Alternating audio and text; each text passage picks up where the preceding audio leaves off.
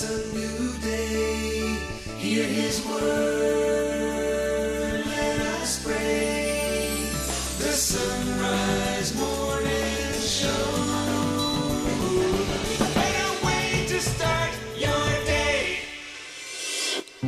It is Wednesday, the 30th of August. Let's begin this morning in prayer, praying the words of St. Thomas Aquinas. In the name of the Father, and the Son, and the Holy Spirit.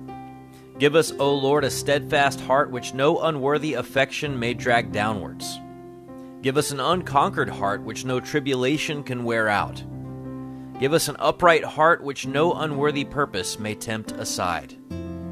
Bestow upon us also, O Lord our God, understanding to know you, diligence to seek you, wisdom to find you, and a faithfulness that may finally embrace you.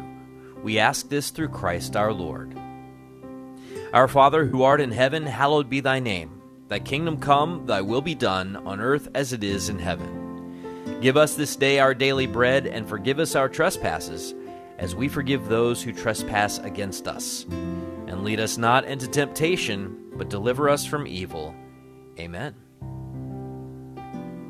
It is a better way to start a Wednesday, the Sunrise Morning Show, here on the EWTN Global Catholic Radio Network. I'm Matt Swaim. Anna Mitchell has news. Paul Lockman at the controls. And up this hour, we'll talk to Dr. John Bergsma. Been doing an ongoing series with him on his book, Love Basics for Catholics. Father Rob Jack will discuss Psalm 139, a powerful psalm that speaks pretty strongly to our relationship with God. And we'll get into some of that with Father Rob. Gary Zimak concludes our series that we've been doing with him on his book, When Your Days Are Dark, God is Still Good, looking at biblical figures and how their stories can relate to ours. And today we get to look at the example of Job, which sort of sums up all the difficult experiences in one guy's story. And then Amy Wellborn has some end-of-summer short story picks for your Labor Day weekend. So stay with us if you can. Right now it is 2 minutes past the hour. Here's Anna Mitchell with news. Good morning. Catholic Charities of Central Florida says they have supplies ready at local parishes as the state of Florida braces for Hurricane Idalia. Catastrophic storm surge and destructive winds are expected in Florida's Big Bend region throughout this morning as Idalia gains strength. More from Mark Mayfield. The National Hurricane Center says it's forecast to be an extremely dangerous Category 4 intensity when it makes landfall soon. That brings the possibility of catastrophic damage, structural damage, and uprooted trees and utility poles. Idalia has maximum sustained winds of roughly 110 miles per hour. I'm Mark Mayfield. All the students of a Catholic school in Lahaina are alive and accounted for 3 weeks after the deadly wildfires hit Hawaii. Sacred Heart's school burned down in the August 8th fire. Sacred Heart's Mission Church in Kapalua is now temporarily serving as school campus. About half of the students returned on Monday. The others moved away from West Maui after they were displaced by the fire. The Biden administration says it's sending Ukraine $250 million in military aid to help the country's forces fighting to drive out Russian troops. The package includes equipment to clear Russian minefields that have stalled Ukraine's counteroffensive. It also includes more ammunition for air defense to counter Russian drones and missiles. The Pentagon also sent Ukraine artillery shells and millions of rounds of small arms ammunition. Pope Francis has sent a message to French business leaders, urging them to act on behalf of the common good.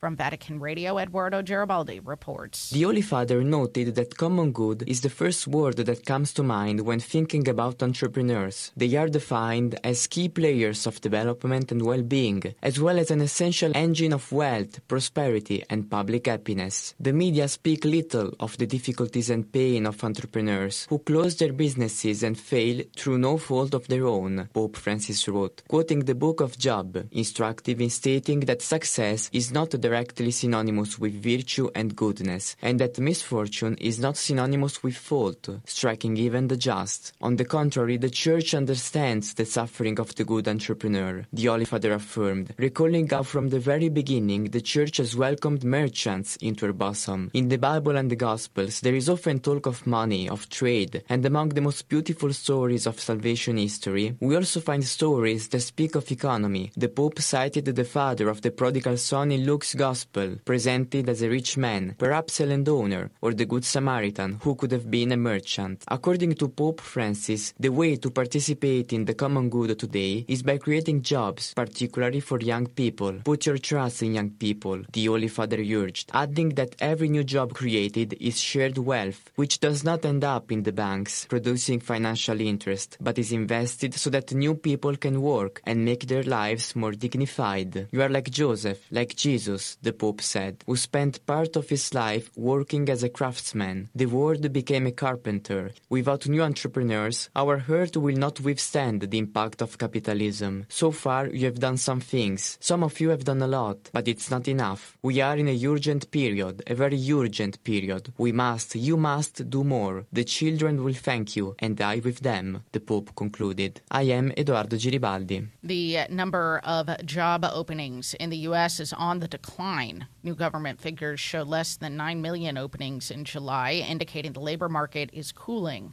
The number of workers who quit their jobs fell to 3.5 million, which is the lowest since early 2021. Professional and business services, healthcare, and state and local government saw the biggest decrease in job openings last month. And sky gazers may get to see a rare full super blue moon this evening, the second of 2 August supermoons. This one will be the closest full moon to the Earth's surface at just over 222,000 miles away, according to EarthSky. The moon should rise just before 8 p.m. Eastern, with the blue moon at its brightest around 9:30. It was looking pretty big and bright this morning as I drove into work, Matt. Well, that's pretty cool. Yeah. I love the when the moon looks so, I mean, it's so cool to see it. Like, it just looks so big. As long as it's a moon and not a space station. Yes, I don't want the space station to look as big as the moon does. Although, I mean, I guess if the space station looked that big, it would mean that it was about 222,000 miles away. So, just don't swear by it, man. That thing is inconstant. I can't believe I just even snickered at that. But that was good.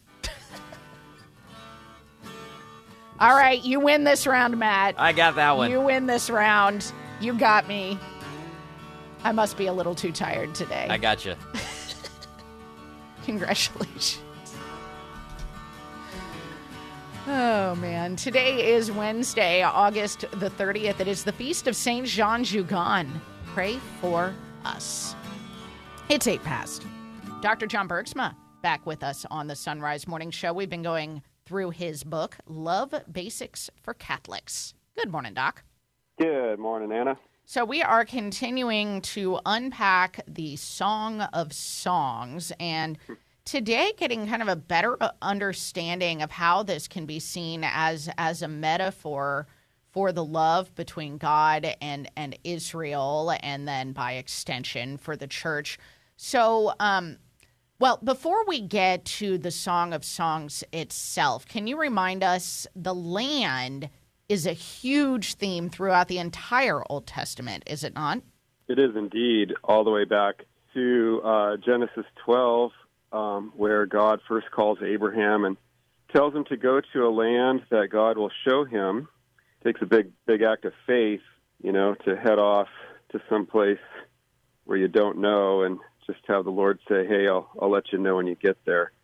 But Lord, give me a little more specific. I'd like to put that on Waze, Yep.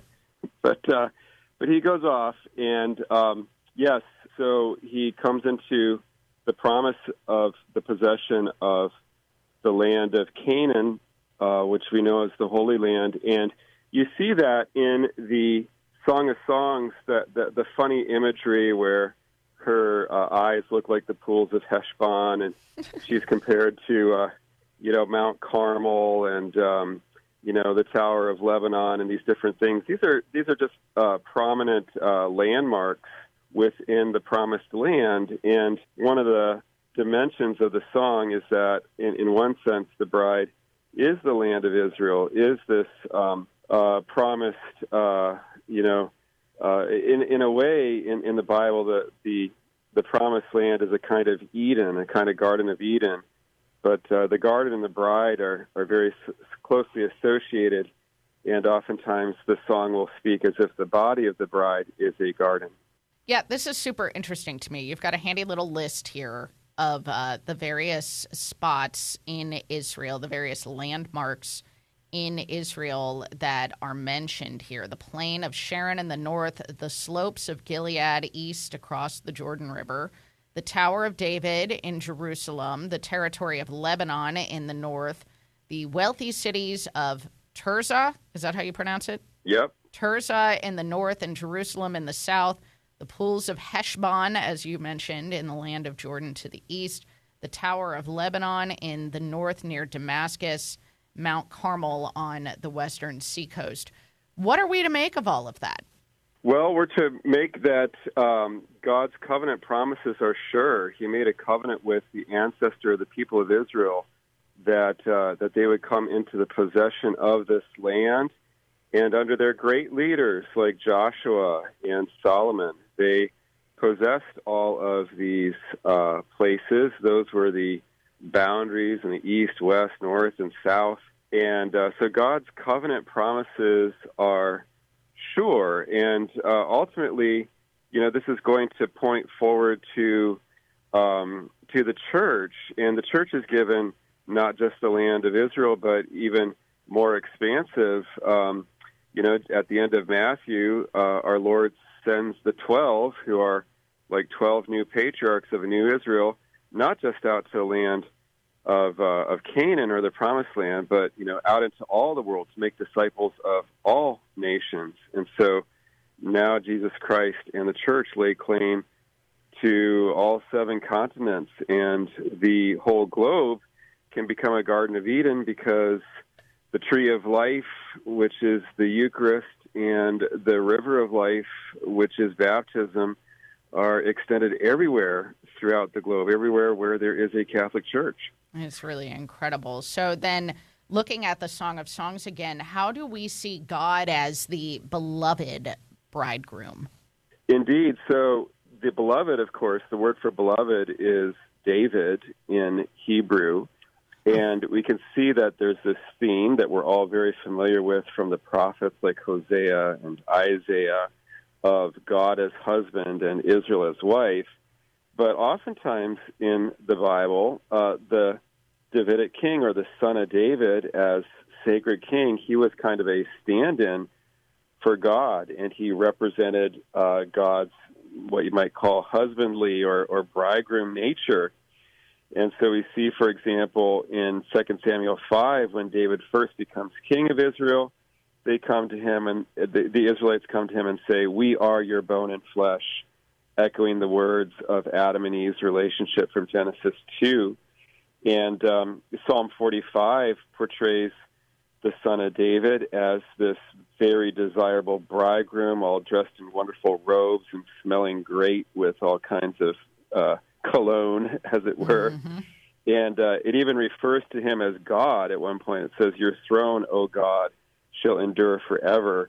And that's kind of provocative, but it's anticipating, of course, a time when the son of David, the king, is actually going to be God and going to be our bridegroom. And when we see Jesus wrapped in robes of linen and smothered in the cologne of myrrh and aloes in John 19, and laid in the womb of the earth in the Holy Sepulchre at his death, we recognize that, Jesus now is the one greater than Solomon, the most desirable bridegroom who's giving his body for his bride, the church.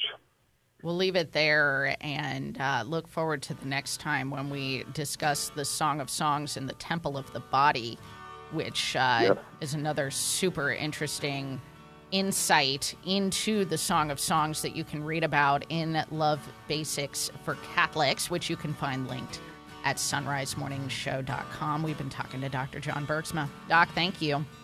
Absolutely. Talk to you next time. All right, that sounds good to me. 1:15, let's take a look at weather across the nation. Of course, Hurricane Idalia, the big news today, expected to make landfall around mid-morning somewhere along the Big Bend region of Florida as a Category 4. Areas along the Big Bend and Florida's Sun Coast should brace for potentially devastating storm surge and, of course, hurricane-force winds. Areas farther inland, including northern Florida and even southern Georgia, should prepare for damaging winds and power outages as well. Storm surge and high winds aren't the only concern, as rainfall amounts across parts of Florida, Georgia, South Carolina, and North Carolina may amount to 5+ inches heading into the overnight hours. Looking elsewhere in the country, a cold front sweeps through the Northeast and Mid-Atlantic by midday, bringing some morning showers across those regions. The only other places that could see rain today are the Northwest, where a low-pressure system will be moving through, and the desert Southwest, as monsoonal moisture triggers afternoon thunderstorms. The rest of the country will see sun and quiet weather. 16 past. We're back with headlines right after this. It's the Sunrise Morning Show. Support is from Solidarity Health Share. Do you have an insurance plan that pays for everything, even things that violate your beliefs? Have you ever felt there has to be a better way, but didn't know you had any options? If you answered yes, I've got some good news for you. There is a better way and a more affordable way. Solidarity Health Share can save you hundreds of dollars each month while actually supporting your beliefs. Because the best news is that Solidarity Health Share costs a whole lot less than insurance. It's time to jump in and put your money where your faith is and put some money back into your wallet at the same time. Join Solidarity Health Share, a faith-based healthcare sharing community. Prices start as low as $384 a month for families. Call to see how much you can save. 844-334-3245. That's 844-334-3245. Solidarity Health Share. 844-334-3245. The kids got new supplies for back to school, so what do the parents get? Well, we suggest treating yourself to some good coffee, and the Mystic Monks of Wyoming have a number of blends to choose from. And when you link to the Mystic Monk Coffee site through our site, sonrisemorningshow.com, we earn a commission on whatever you buy. You can also treat yourself to a Sunrise Morning Show mug or travel mug and a water bottle for your kid in our online store. Check out our store and link to Mystic Monk Coffee at sunrisemorningshow.com. Get an insider's look at the latest information from EWTN. Sign up for Wings, EWTN's weekly email newsletter. Get the latest information about live events, special features, and guests. Connect with EWTN on YouTube, Facebook, and Twitter. Just go to EWTN.com and click on the Wings link to sign up. Don't miss a minute of all that's happening at EWTN. Get your wings today. 18 minutes past the hour. Here's Anna with headlines. Catholic Charities says they have supplies ready at local parishes, and Catholic schools in the Diocese of St. Petersburg are closed today as Florida braces for Hurricane Idalia. All students of a Catholic school in Lahaina have been accounted for 3 weeks after the deadly wildfires there. And Pope Francis has sent a message to French business leaders urging them to act on behalf of the common good. News at the top and bottom of each hour every weekday morning here on the Sunrise Morning Show. Anna Mitchell, as you know, the Sunrise Morning Show is your source for a Catholic perspective on news, weather, sports, and more. And speaking of sports, came across my feed. I don't know if you saw it, but Sister Jean turned 101. Well, she's 104. Four. Threw out the first pitch at Wrigley Field on Monday night. Oh, did she? I didn't see that. That's awesome. At 104 years old. I saw it was her birthday, a week or two ago. Yeah, so she went out there in a wheelchair, obviously. Still, I mean, she's been in it for a while, but she did the Bugs Bunny wind-up and then an underhand softball throw. Oh, nice. Perfect. So I don't know how I'll be feeling at 104. I don't know if I'll make it even halfway there because I'm not even halfway there at the moment. But if I've still got the Bugs Bunny wind-up, that'll be impressive. Oh, I can't wait to see this video. So, yeah. But Sister Jean's still out there, still throwing. It's pretty cool. She's awesome. She's so awesome. So there you go. Now, of course, they did scoot her up a little closer to the plate, but at 104, I feel like they should be allowed to scoot you up a little closer to the plate. I'm trying you shouldn't to have to look throw this the up. full. Sister Jean first pitch. You shouldn't have to keep your toe on the rubber for the ceremonial first pitch at 104. What jersey was she wearing? Can you I tell? think she might have been wearing Loyola Chicago. Oh, it said Sister Jean 104. It was a Cubs. Oh, it's jersey. a Cubs jersey that says Sister Jean 104 on it. Okay.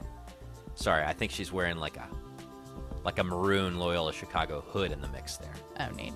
Neat. Well, there you go. Congratulations to Sister Jean. Anytime we can get I'm good just visibility pulling. from Sorry, those. I'm not talking because I'm just pulling up the video and you're like, enjoying it. I don't want to talk very- to you anymore. I'm going to watch Sister very Jean. adorable. Oh my As gosh, what mascot was receiving her pitch? I know Good this is grief. not. I'm not doing this to promote the Cubs. Only Sister Jean. That was 21 minutes past the hour. Back to school time and back to a busier morning routine. If you're going to need some help to get going, get yourself a few bags of Mystic Monk coffee. And when you go to the Mystic Monk site through the link you find at sunrisemorningshow.com, you'll give us a boost with a commission on your purchase. While you're at our site, pick up a Sunrise Morning Show mug or travel mug and perhaps a water bottle for your student. All available in our online store. Find our store and link to Mystic Monk Coffee at sonrisemorningshow.com. This past year has been a crazy roller coaster ride, but you have the power to get your business back on track by underwriting the Sunrise Morning Show. Weekday mornings, your message will reach millions of engaged Catholic listeners across the U.S. and around the globe who want to know more about and support Catholic businesses and organizations. To get national exposure for your business, ministry, or nonprofit on the Sunrise Morning Show, email me, Leah, at sacredheartradio.com. That's Leah at sacredheartradio.com. Hello, this is Father Mark Watkins, pastor of St. Lawrence. Pray with me now the praises of Mary by St. Anthony of Padua. The praises of Mary. Oh, how wondrous is the dignity of the glorious Virgin. She merited to become the mother of him who is the strength and beauty of the angels and the grandeur of all the saints. Mary was the seat of our sanctification, that is to say, the dwelling place of the Son who sacrificed himself for us. And I shall glorify the place where my feet have stood. The feet of the Savior signify his human nature. The place where the feet of the Savior stood was the Blessed Virgin Mary, who gave him his human nature. Today the Lord glorifies that place, since he has exalted Mary above the choirs of the angels. That is to say, the Blessed Virgin, who was the dwelling of the Savior, has been assumed bodily into heaven. Amen.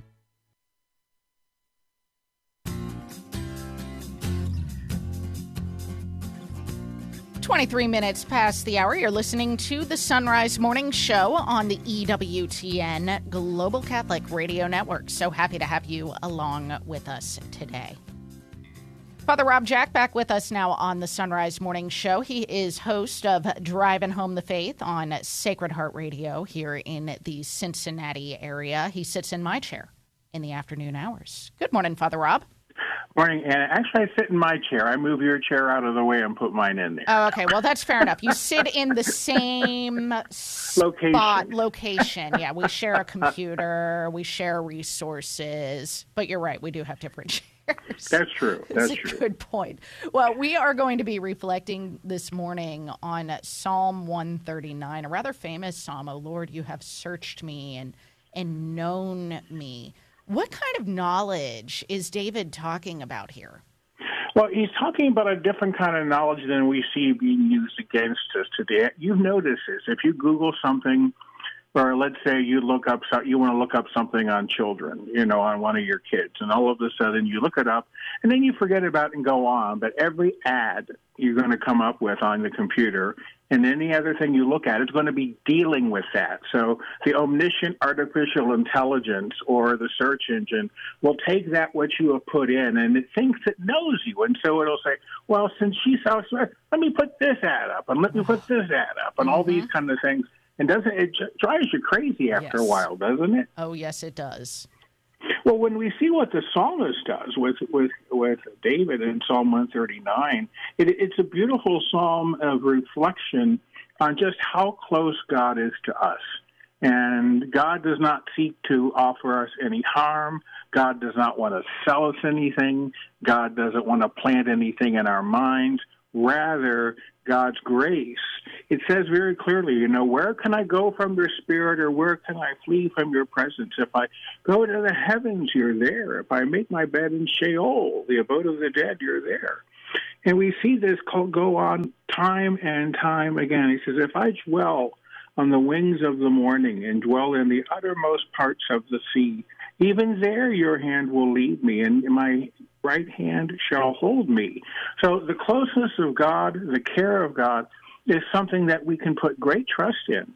Yeah, I wanted to look at verses 11 and 12, which comes right after what you were just quoting there, Father. If I say, let only darkness cover me and the light about me be night, even the darkness is not dark to you. The night is bright as the day, for darkness is as light with you. Of course, we know from the letter of John that God is light.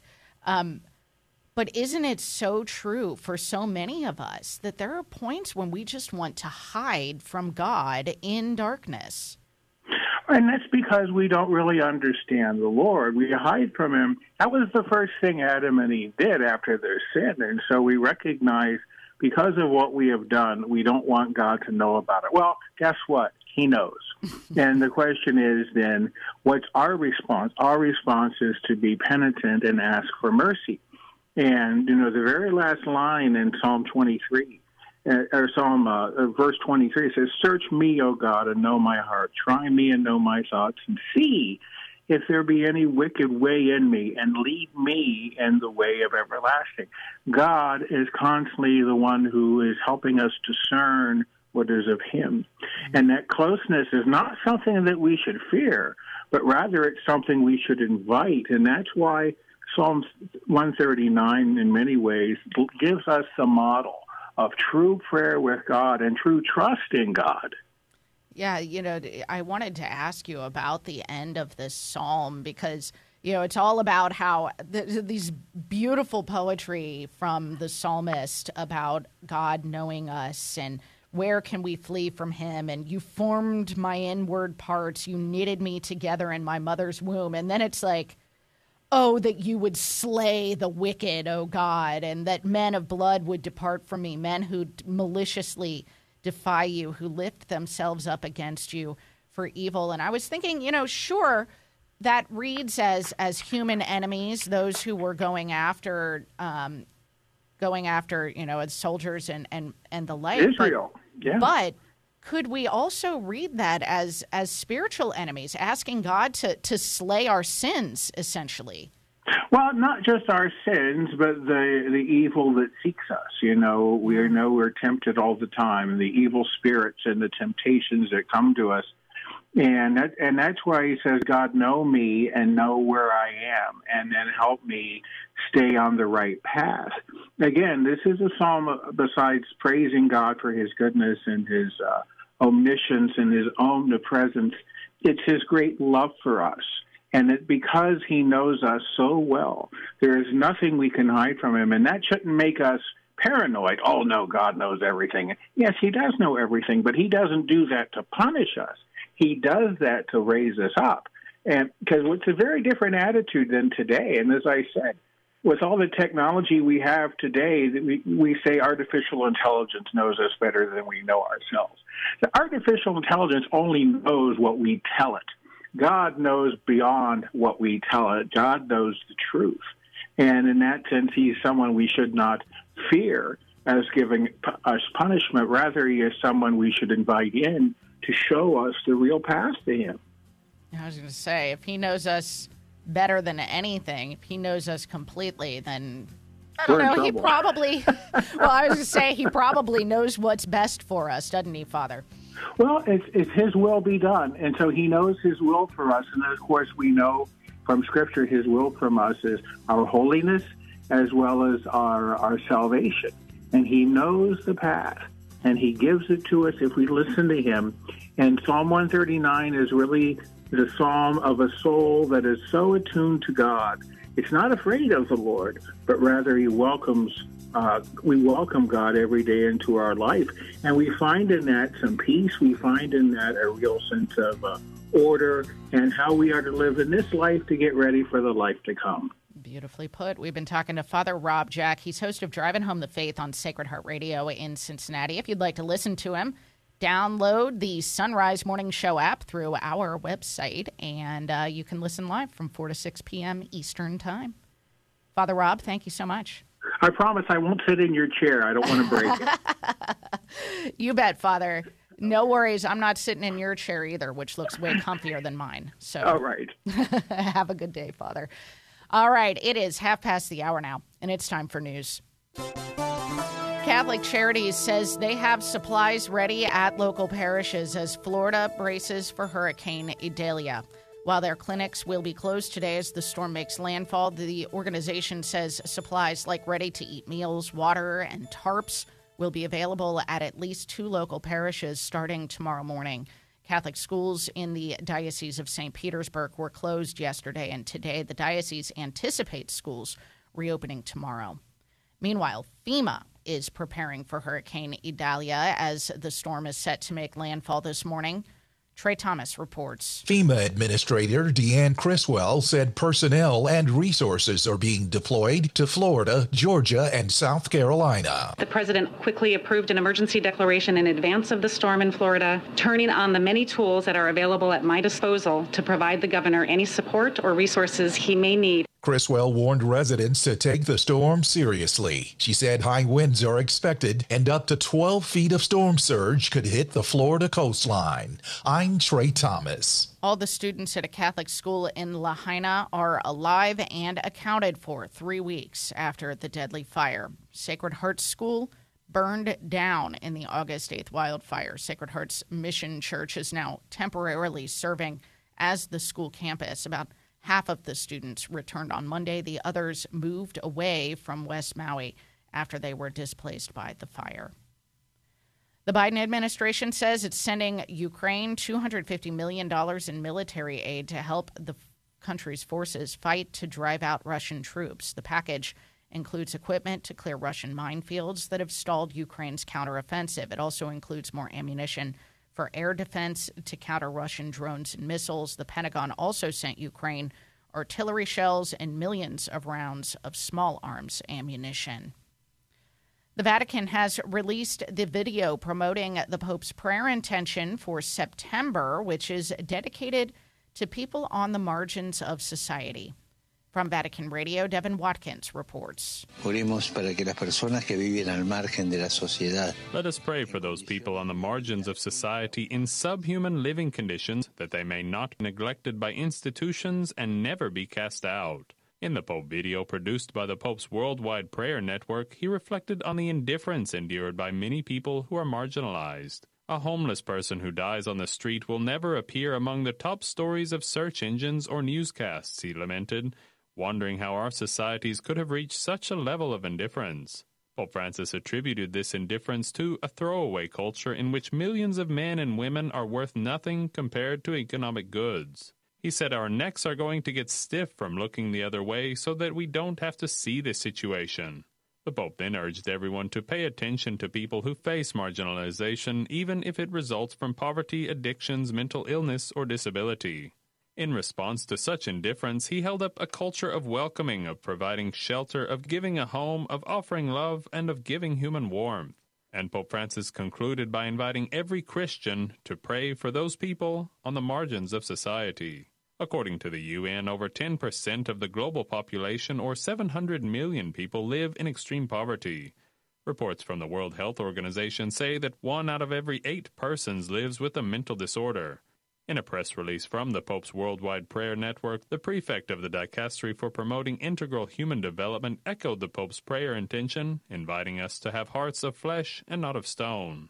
Welcoming is more than helping, said Cardinal Michael Czerny. It means putting the other person at our level, rediscovering a sister or a brother whom we have lost. I'm Devin Watkins. The number of job openings in the U.S. is on the decline. New government figures show less than 9 million openings in July, indicating the labor market could be cooling. That's the news. You're listening to the Sunrise Morning Show on EWTN Radio. It's 35. The Sunrise Morning Show. The kids got new supplies for back to school, so what do the parents get? Well, we suggest treating yourself to some good coffee, and the Mystic Monks of Wyoming have a number of blends to choose from. And when you link to the Mystic Monk Coffee site through our site, sonrisemorningshow.com, we earn a commission on whatever you buy. You can also treat yourself to a Sunrise Morning Show mug or travel mug and a water bottle for your kid in our online store. Check out our store and link to Mystic Monk Coffee at sonrisemorningshow.com. This past year has been a crazy roller coaster ride, but you have the power to get your business back on track by underwriting the Sunrise Morning Show. Weekday mornings, your message will reach millions of engaged Catholic listeners across the U.S. and around the globe who want to know more about and support Catholic businesses and organizations. To get national exposure for your business, ministry, or nonprofit on the Sunrise Morning Show, email me, Leah, at sacredheartradio.com. That's Leah at sacredheartradio.com. This is Every Day with St. Francis de Sales. It is a difficult thing to have an exact idea of one's goal, but it is likewise true that all of us must perfectly pinpoint the virtue we are aiming to acquire. However, if we cannot do this, we must not lose courage or get upset. We must get as close to the goal as possible, because even the saints did not succeed in doing any more than that. Only our Lord and the Virgin Most Holy fully succeeded. Never believe the praises of people. At the very best, what they say is flattery, even if they do not recognize it as such. For Sacred Heart Radio, I am Father Chris Armstrong.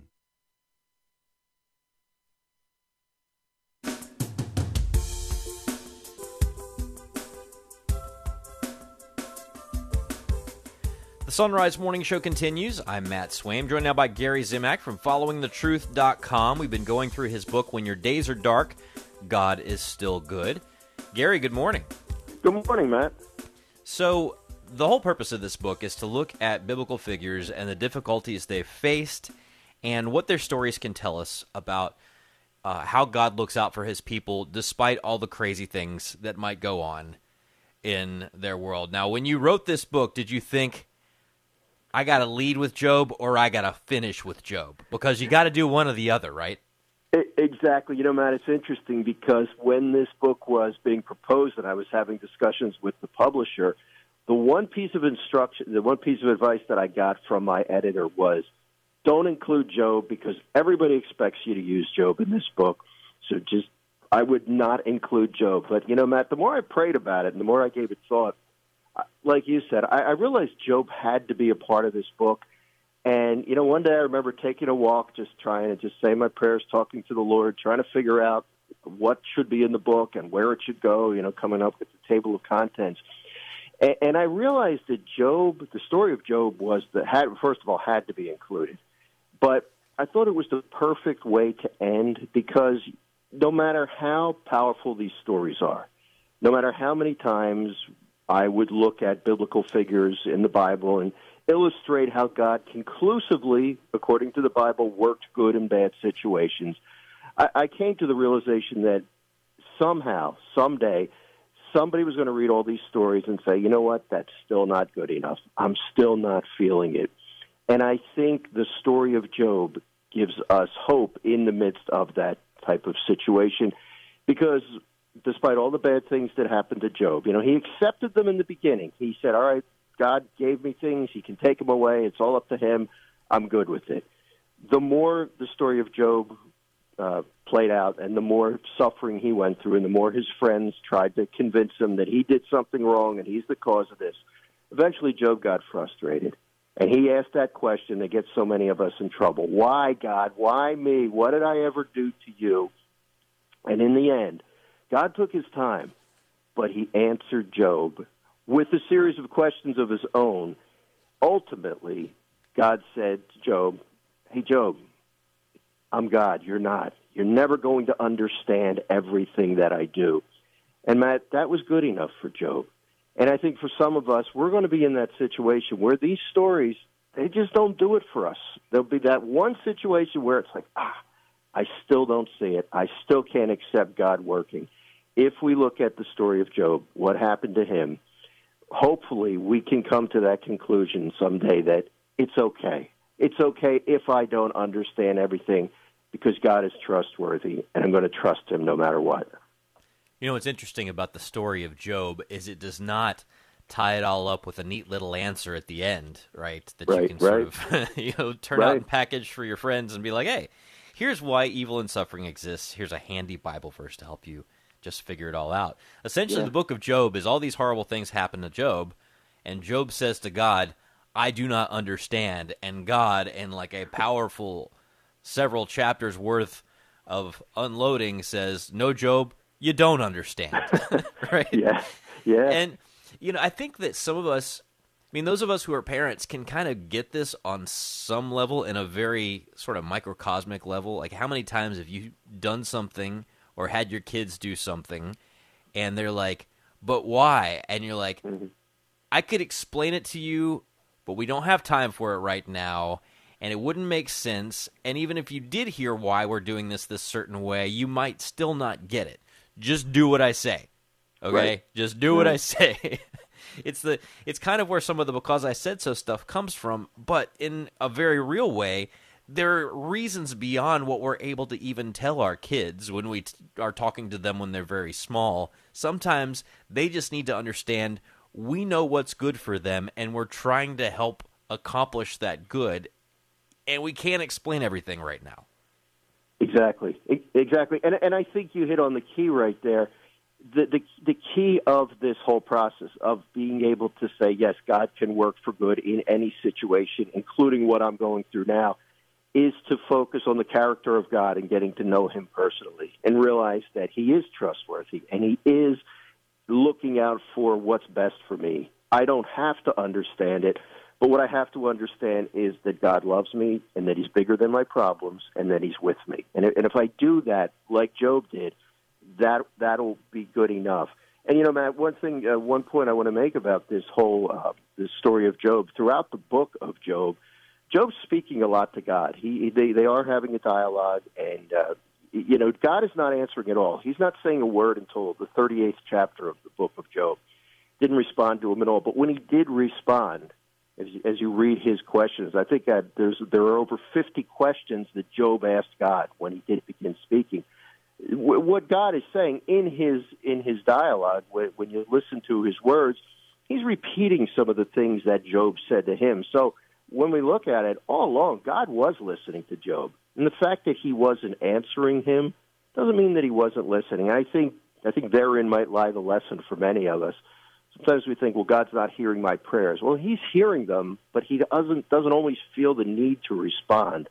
And I think we can learn something from that. And, you know, that's what faith is all about. We're given the gift of faith when we're baptized, and throughout our life we're given these occasions where we're asked to use our faith. If we had all the answers, faith wouldn't be necessary.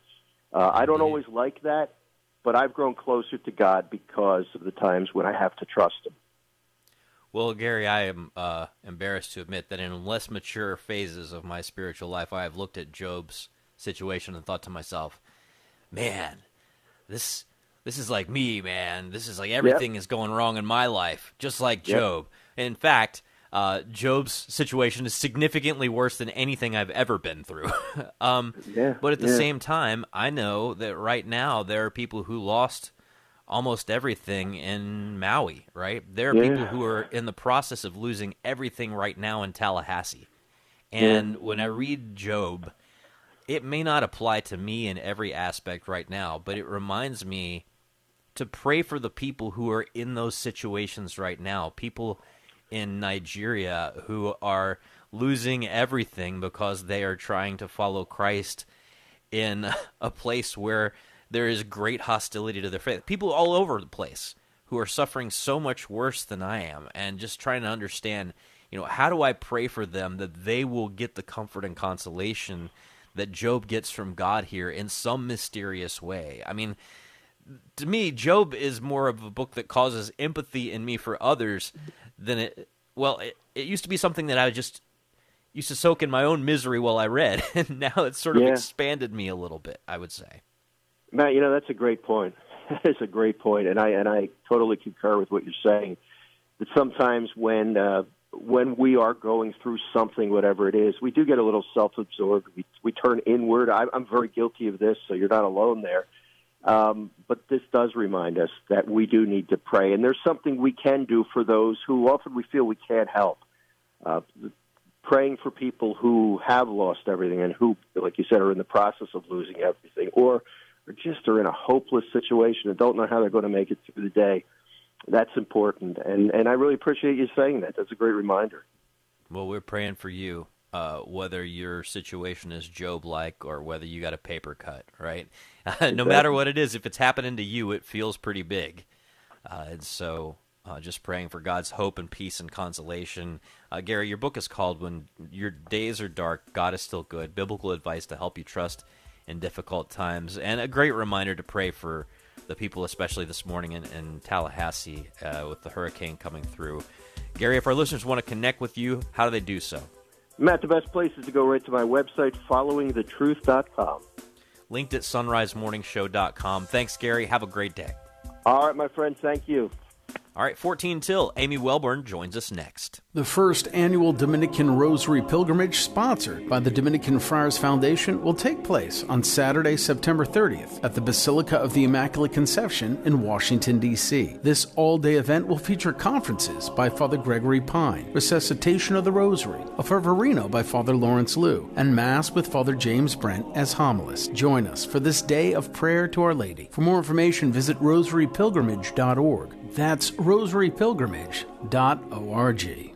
Support for the Sunrise Morning Show is from Visiting Angels. Visiting Angels provides experienced, compassionate care to millions of aging adults nationwide by keeping them safe and healthy in the comfort of their own home.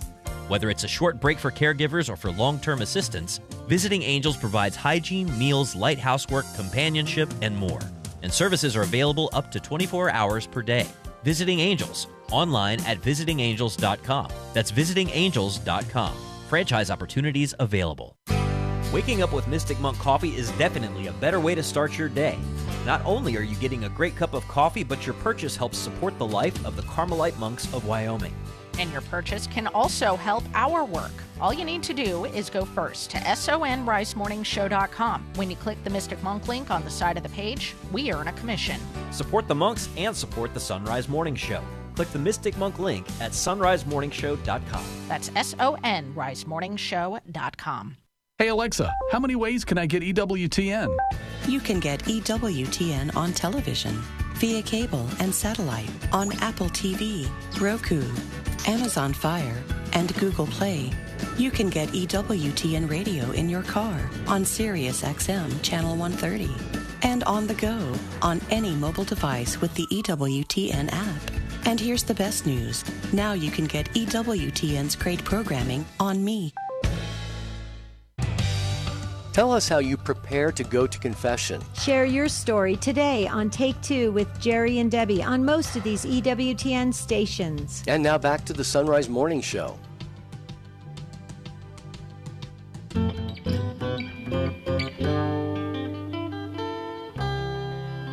The Sunrise Morning Show continues. I'm Matt Swaim, joined now by Amy Welborn. You can find her blog, Charlotte Was Both. It's got all kinds of great reflections that span everything from current events to literary explorations. Amy, good morning.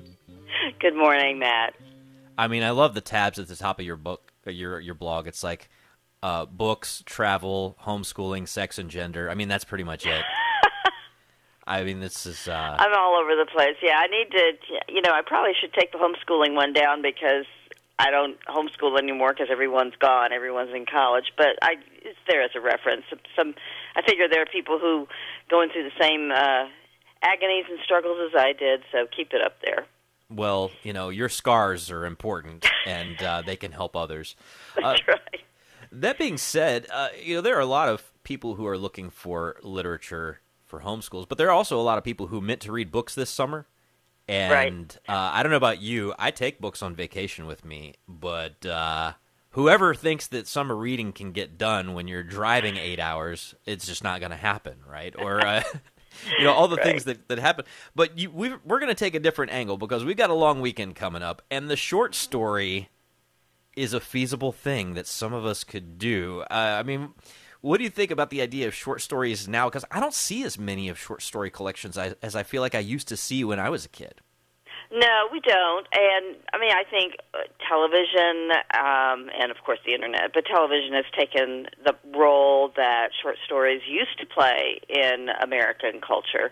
They used to be, popular magazines, not just literary magazines, but popular magazines like the Saturday Evening Post and women's magazines like, Good Housekeeping and all of that kind of stuff featured in every issue short stories that were written by, not just scribblers looking for, to be paid by the word, but by, literary figures, established writers. And so, and then short story collections were often very good sellers. And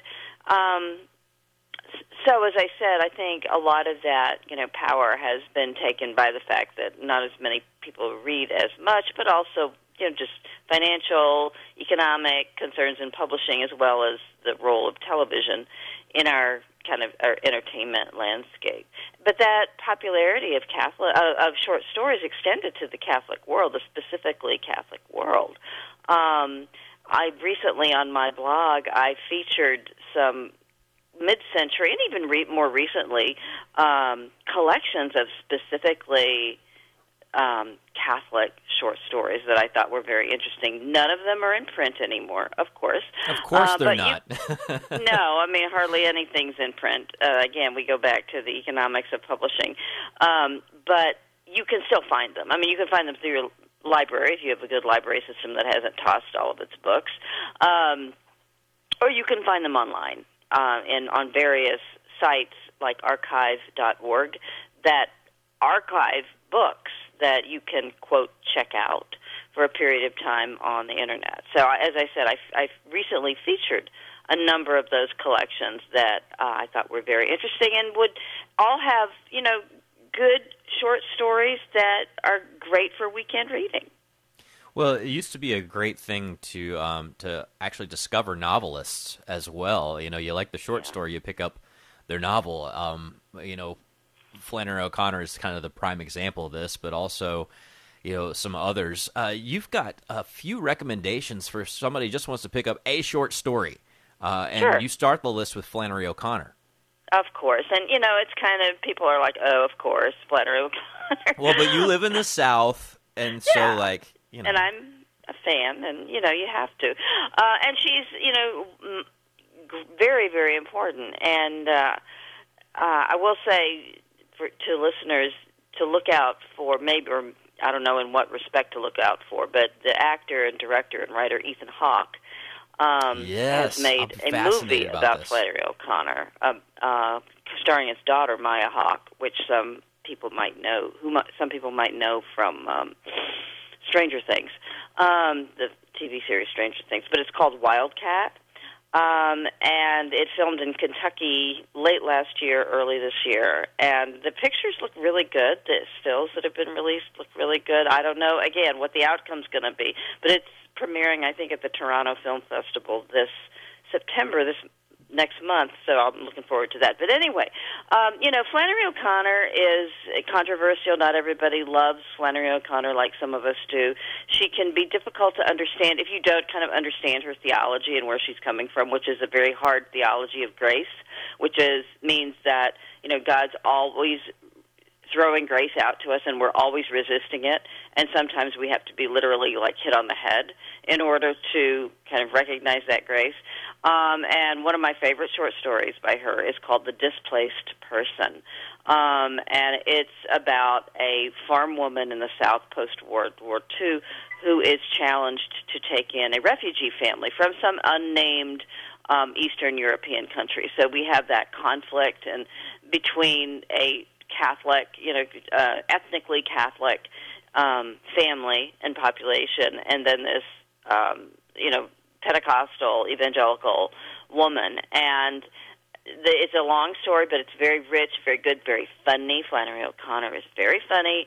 And in the end, we see this woman who has, like I said, been challenged. And one of the things that is present in this story that readers will see in a lot of Catholic-themed short stories is the figure of a religious. It can be either a priest, nun, monk, who kind of figures as a central metaphor for faith in a lot of respects. In this story specifically, the priest functions as a metaphor for faith in the sense of kind of a solid presence, a solid quirky presence, but a solid presence of fidelity and faith nonetheless. But in a lot of Catholic short stories, you'll see the figure of the vowed religious functioning as a symbol almost for kind of the struggles of faith that all of us go through, because they are a very powerful symbol in their the promises they make and the visibility of their lifestyle. So sometimes that can be controversial in people's eyes, but I think it's a very powerful metaphor that we see a lot. Well, I'm going to just encourage people to head over to Charlotte Was Both, which is your blog, because I'm going to go and see if I can figure out how to find some of these short story collections that you've mentioned, especially The Substance of Things Hoped For, which has Francois Mauriac. It's got Shusako Endo in it. Some of these cool mid-century American Catholic short story collections sound fascinating. So maybe a good way to get into some reading before the summer officially, or actually unofficially, ends over Labor Day. Amy Welborn, thank you so much as always. Have a wonderful day. You too. Thanks, Matt. There are some cool finds on Amy's blog if you're looking for old school sort of buried treasure books. We got another full hour of the Sunrise Morning Show coming up for most of you listening across EWTN. It's 3 minutes till.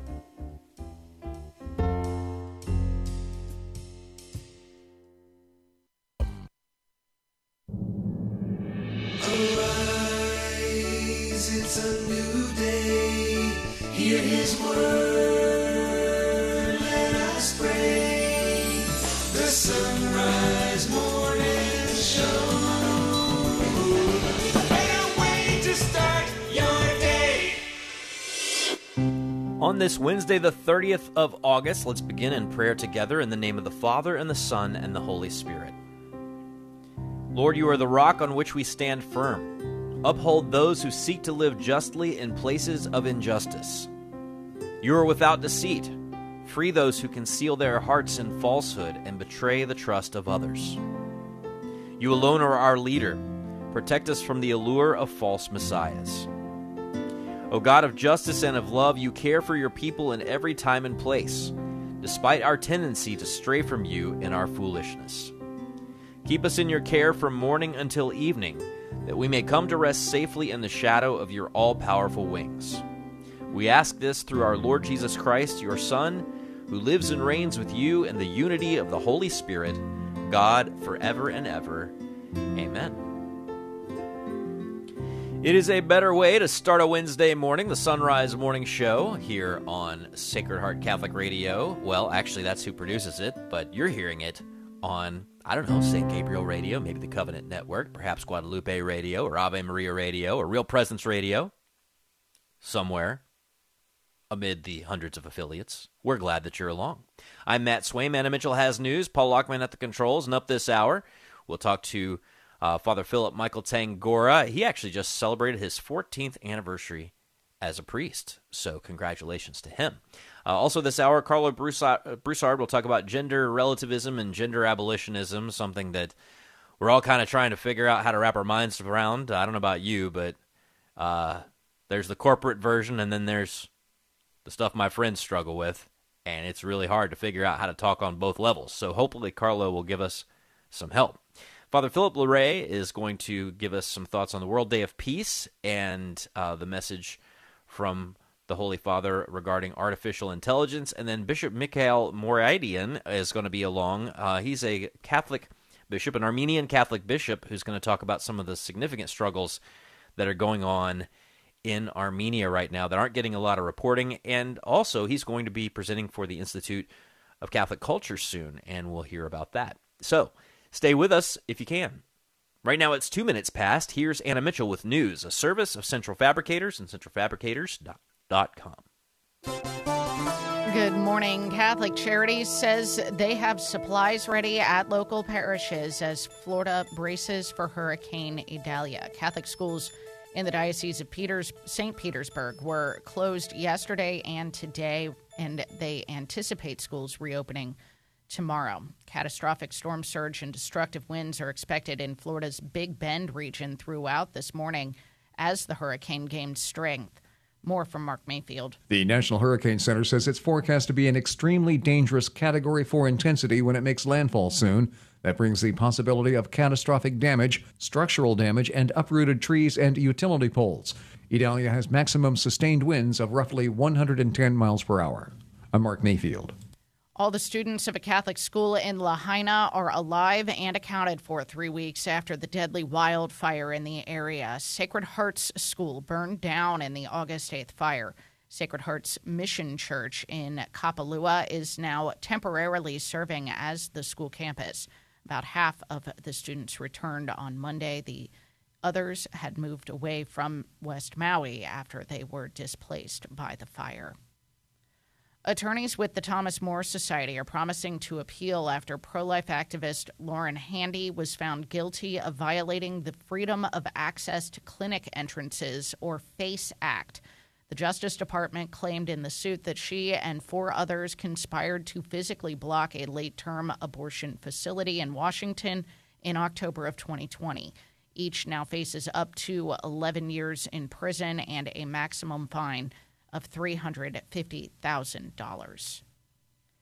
Pope Francis has sent a message to French business leaders, urging them to act on behalf of the common good. From Vatican Radio, Eduardo Garibaldi reports. The Holy Father noted that common good is the first word that comes to mind when thinking about entrepreneurs. They are defined as key players of development and well-being, as well as an essential engine of wealth, prosperity, and public happiness. The media speak little of the difficulties and pain of entrepreneurs who close their businesses and fail through no fault of their own, Pope Francis wrote, quoting the Book of Job, instructive in stating that success is not directly synonymous with virtue and goodness, and that misfortune is not synonymous with fault, striking even the just. On the contrary, the Church understands the suffering of the good entrepreneur, the Holy Father affirmed, recalling how from the very beginning the Church has welcomed merchants into her bosom. In the Bible and the Gospels, there is often talk of money, of trade, and among the most beautiful stories of salvation history, we also find stories that speak of economy. The Pope cited the father of the prodigal son in Luke's Gospel, presented as a rich man, perhaps a landowner, or the Good Samaritan, who could have been a merchant. According to Pope Francis, the way to participate in the common good today is by creating jobs, particularly for young people. Put your trust in young people, the Holy Father urged, adding that every new job created is shared wealth, which does not end up in the banks, producing financial interest, but is invested so that new people can work and make their lives more dignified. You are like Joseph, like Jesus, Jesus, the Pope said, who spent part of his life working as a craftsman. The world became a carpenter. Without new entrepreneurs, our earth will not withstand the impact of capitalism. So far, you have done some things. Some of you have done a lot, but it's not enough. We are in a urgent period, a very urgent period. You must do more. The children will thank you, and I with them, the Pope concluded. I am Edoardo Giribaldi. The Holy See Press Office is clarifying comments from Pope Francis that upset the head of the Ukrainian Greek Catholic Church. Vatican Press Director Matteo Bruni said the Pope, when speaking to Russian youth recently, did not intend to promote Russian imperialism. The Holy Father said to the children, quote, "Do not forget your heritage. You are heirs of a great Russia, the great Russia of saints, of kings, the great Russia of Peter II, Catherine II, that great and enlightened Russian empire of much culture and much humanity." He said, "Never deny this heritage. You are the heirs of the great Mother Russia. Carry on with it, and thank you. Thank you for your way of being and for being Russian," end quote. The statement afterwards from the press director said, quote, "The Pope intended to encourage young people to preserve and promote what is positive in Russia's great cultural and spiritual heritage, and certainly not to glorify imperialistic logic and government personalities." And there is going to be a full super blue moon this evening. Matt, do you know what a full super blue moon is? Is it like a beer? No. Okay. Okay, so then a full moon, you know what that is? I do know that. Okay, a super moon. Yes, I know what that is. A blue moon. Yes. That's when you get 2 full moons in a month. Okay. So this is apparently very rare. So I just thought I'd let people know. They can look up, and they'll see a ginormous full blue moon. But the moon will not look blue. Okay. Okay, that's all. Well, I mean, that's a very important thing to point out. Like, I think people will be seeing this and think, I gotta check out the moon will be blue. And it will not be blue. Nope. It's just a phenomenon once in a blue moon, right? Mm-hmm. Exactly. Although I feel like we've had a couple of blue moons lately, so. Yeah. But yeah, well, that's what that expression means. Well, now you know. Now you know. That moon. We try to keep you culturally aware here on the Sunrise Morning Show. The moon is always going through a phase of some kind. The Sunrise Morning Show continues. I'm Matt Swaim, joined now by Father Philip Michael Tangora. He is a pastor and a canon lawyer from the Diocese of Paterson, New Jersey. Father, good morning. Good morning. All right, so I've been in a lot of dioceses where some strange things have happened, but I can't imagine just how bewildering it's been for people in the Diocese of Albany over the situation involving Bishop Hubbard over the past couple of months, where he announced that he was entering into a civil marriage, and then the next thing you know, he has a stroke and passes away. What was the state of his... Well, I mean, I guess what was his canonical status through the course of the past couple months? Well, clearly not a good canonical status, as a, so the situation, as I understand it, is the fact that they would have begun a penal procedure against him, and the difficulty is now that he has passed, what would happen with that penal procedure. And ever since 897, January of 897, where Pope Formosus was dug up and put on trial, even though he was dead already for 7 months, by Pope Stephen VI, and then he was found guilty in that court, and if you could call it a court, and then his corpse was thrown into the Tiber. There has been a real reticence in the Catholic Church, as you could understand, to try dead people. Yeah, it's a very, very bad look. And also, it really is. You cannot, you cannot really pass down any kind of a sentence either. But at the same time, there are very real alleged damages done under the headship, the leadership of Bishop Hubbard, and of course we're seeing some similar things playing out in the Cardinal McCarrick trial on a much different level of allegation, right? And Cardinal McCarrick not being able to be fit to stand trial, and who knows how much longer he'll live and how that'll play out, those were secular courts. He stood trial in. Oh, that's right. All right, he stood trial, and he has been excommunicated, and he has been dispensed of the clerical state. He is not a cleric. He is no longer a cardinal or anything of that sort. He is Mr. McCarrick, and he has forced imposed residence in certain situations, and those are very restricted residences. I mean, he has faced, it's in essence, Catholic jail. So he has faced trial in the Catholic Church and been found guilty. There's a totally different thing with the civil cases in different states, such as New York, where they found him unfit. Now, there are some precedents in Catholic canon law that deal with if the accused is dead.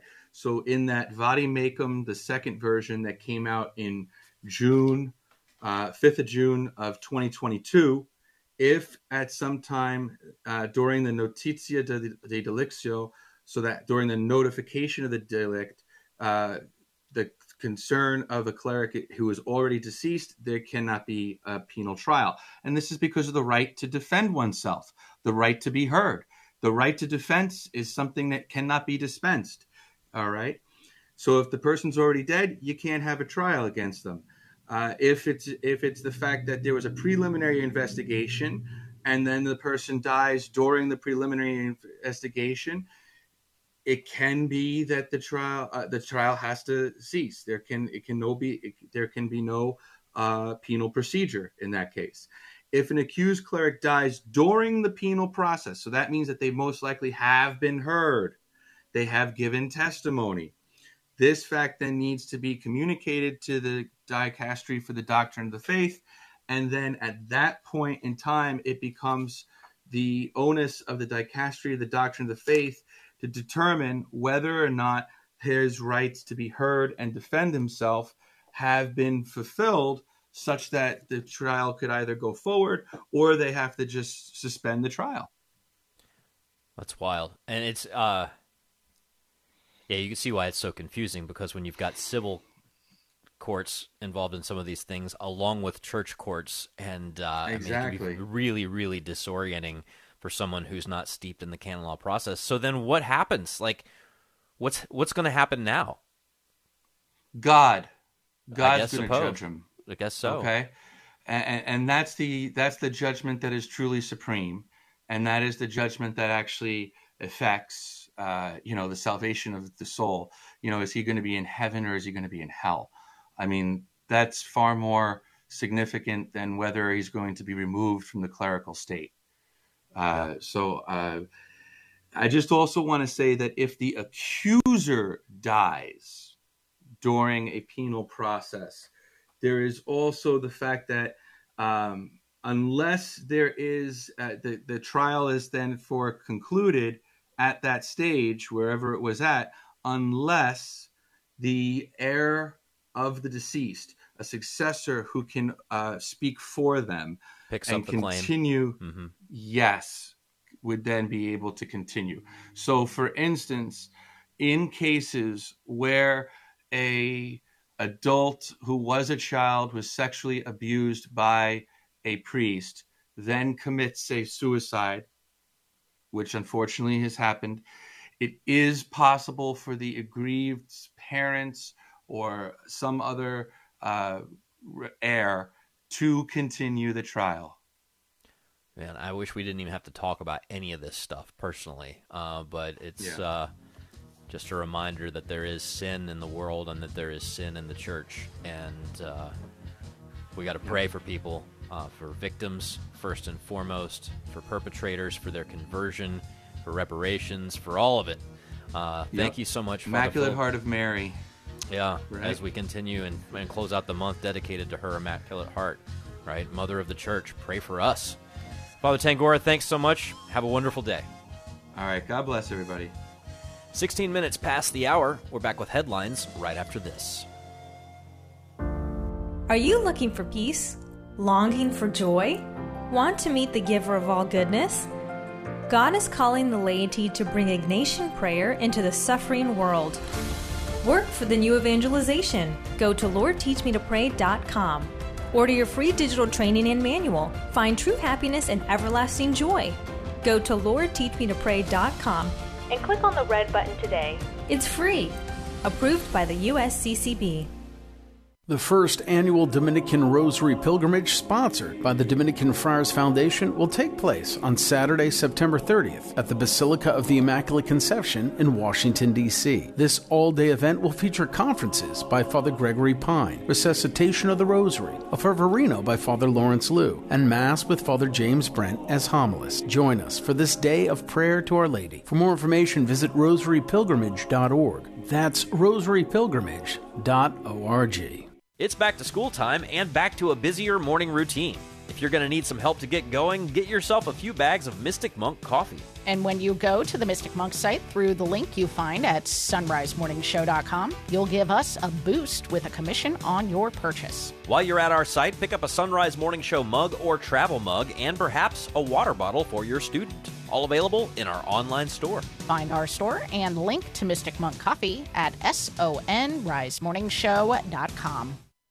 What's stopping you from becoming a Catholic? Why can't women become priests? I don't understand why I have to earn salvation. How is it possible that God created everything? Why do I need to confess my sins to a priest? Why is the Catholic Church so unwilling to The Catholic Church is too rich. Catholics worship Mary and are committed. As far as I'm concerned, all religions are equal.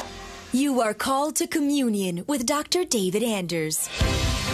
Today, 2 p.m. Eastern, on the EWTN Global Catholic Radio Network. 18 minutes past the hour. Here's Anna with headlines. Catholic Charities says they have supplies ready at local parishes as Florida now braces for Hurricane Idalia to make landfall. Idalia. I keep pronouncing the storm's name incorrectly. All the students of a Catholic school in Lahaina are alive and accounted for three weeks now after the deadly wildfire there. And the Vatican has released a video promoting the Pope's prayer intention for September dedicated to people on the margins of society. Well, while we're talking about people on the margins of society, I want to talk about people on the margins of the church and maybe on the margins of the people who are interested in the church. You know, at the Coming Home Network, we get lots of inquiries about people from people who want to become Catholic, and many of them find the time of the local RCIA program, and then they just drive on up and do it. But as John Kramer from the Lego Church Project would remind us, not everybody who wants to become Catholic can drive or has a ride. Oh, yeah. So, I run into a lot of them. Maybe they're incapable of getting a driver's license. Maybe they used to be able to drive and can't anymore. Maybe they have transportation issues in general due to misfortune. So just a heads up to any of you who want to know a handy, easy way to help someone into the church. Sometimes you can help somebody into the church by explaining stuff. Sometimes you can help somebody into the church by just picking them up and dropping them off. It's a fabulous point, too. It's having an increased awareness of who is in your parish or who, I think a lot of times we like to just sit in our same pew and, say our prayers and then get up and leave. I mean, I know that's, I'm trying to herd cats out of church every time, but to have an awareness of who is there, we need to know who these people are because they're our family. They are our family. And some of them are trying to join the family at a deeper level. So keep an eye out. It's 21 minutes past the hour. Waking up with Mystic Monk coffee is definitely a better way to start your day. Not only are you getting a great cup of coffee, but your purchase helps support the life of the Carmelite monks of Wyoming. And your purchase can also help our work. All you need to do is go first to sonrisemorningshow.com. When you click the Mystic Monk link on the side of the page, we earn a commission. Support the monks and support the Sunrise Morning Show. Click the Mystic Monk link at sonrisemorningshow.com. That's sonrisemorningshow.com. This past year has been a crazy roller coaster ride, but you have the power to get your business back on track by underwriting the Sunrise Morning Show. Weekday mornings, your message will reach millions of engaged Catholic listeners across the U.S. and around the globe who want to know more about and support Catholic businesses and organizations. To get national exposure for your business, ministry, or nonprofit on the Sunrise Morning Show, email me, Leah at sacredheartradio.com. That's Leah at sacredheartradio.com. The Universal Prayer by Pope Clement XI. Lord, I believe in you, but let me believe more strongly. I hope in you, but let me hope more confidently. I love you, but let me love you more ardently. I adore you as my first beginning. I long for you as my last end. I praise you as my constant benefactor. I call upon you as my loving protector. Guide me by your wisdom. Hold me by your justice. Comfort me with your mercy. Protect me with your power. I offer you, Lord, my thoughts, that they may be fixed on you. My words, that they may be about you. My actions, that they may be regulated by you. My sufferings, that they may be endured for you. Enlighten my mind, inflame my will, purify my heart, sanctify my soul.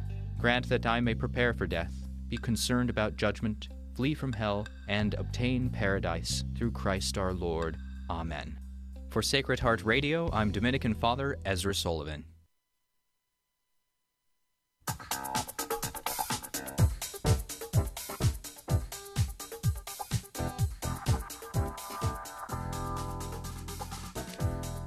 Three minutes past the hour.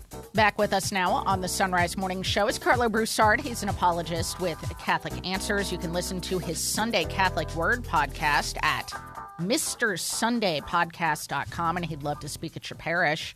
Invite him through CatholicAnswersSpeakers.com. We're going through his book, The New Relativism. Good morning, Carlo. Good morning, Anna. So we are going to begin looking at your chapter in this book, Thou Shalt Not Say He or She. Lay this one out for us. Yeah, so this is the chapter dealing with contemporary gender ideology. So what we have, I list a few examples. There's so many examples, right, in our culture.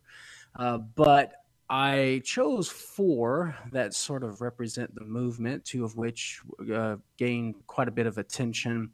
You have one named Caitlyn Jenner. Mm-hmm. He was the one who sort of pioneered and paved the way, at least on the popular level, for everyone within this movement.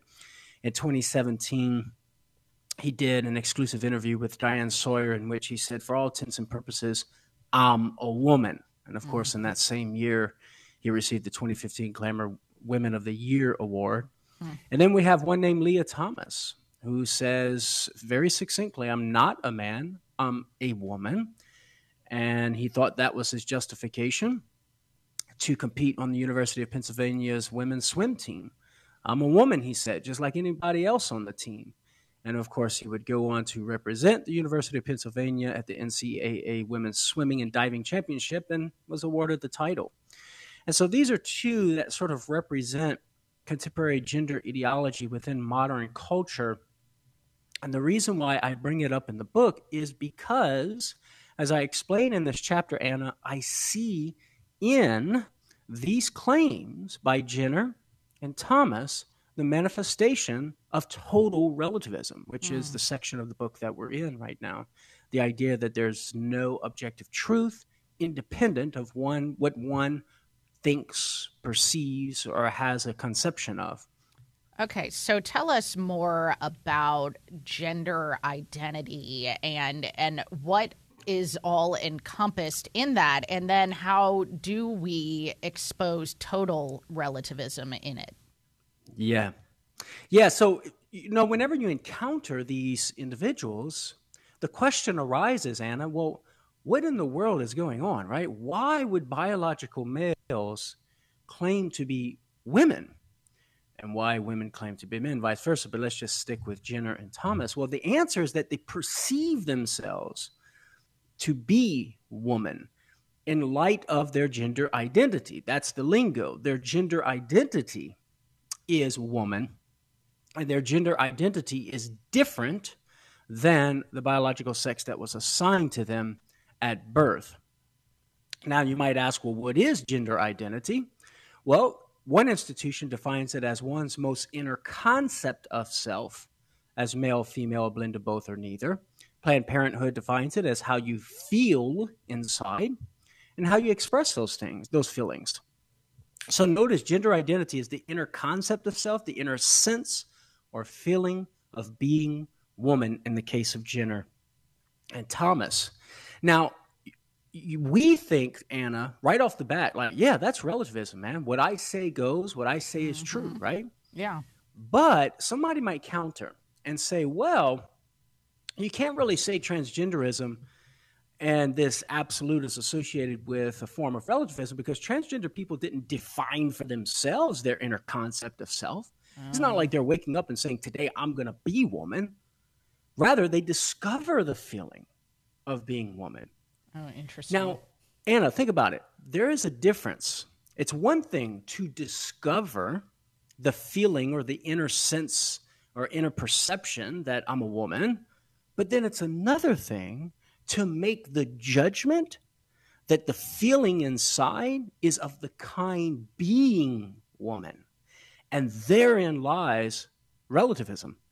Because notice then, Anna, the very meaning of the term woman, the very reality of being a woman is now relative to the individual's subjective judgment of what it is to be a woman. It's private and not verifiable by anybody outside to determine whether that inner sense or feeling is of the kind being a woman.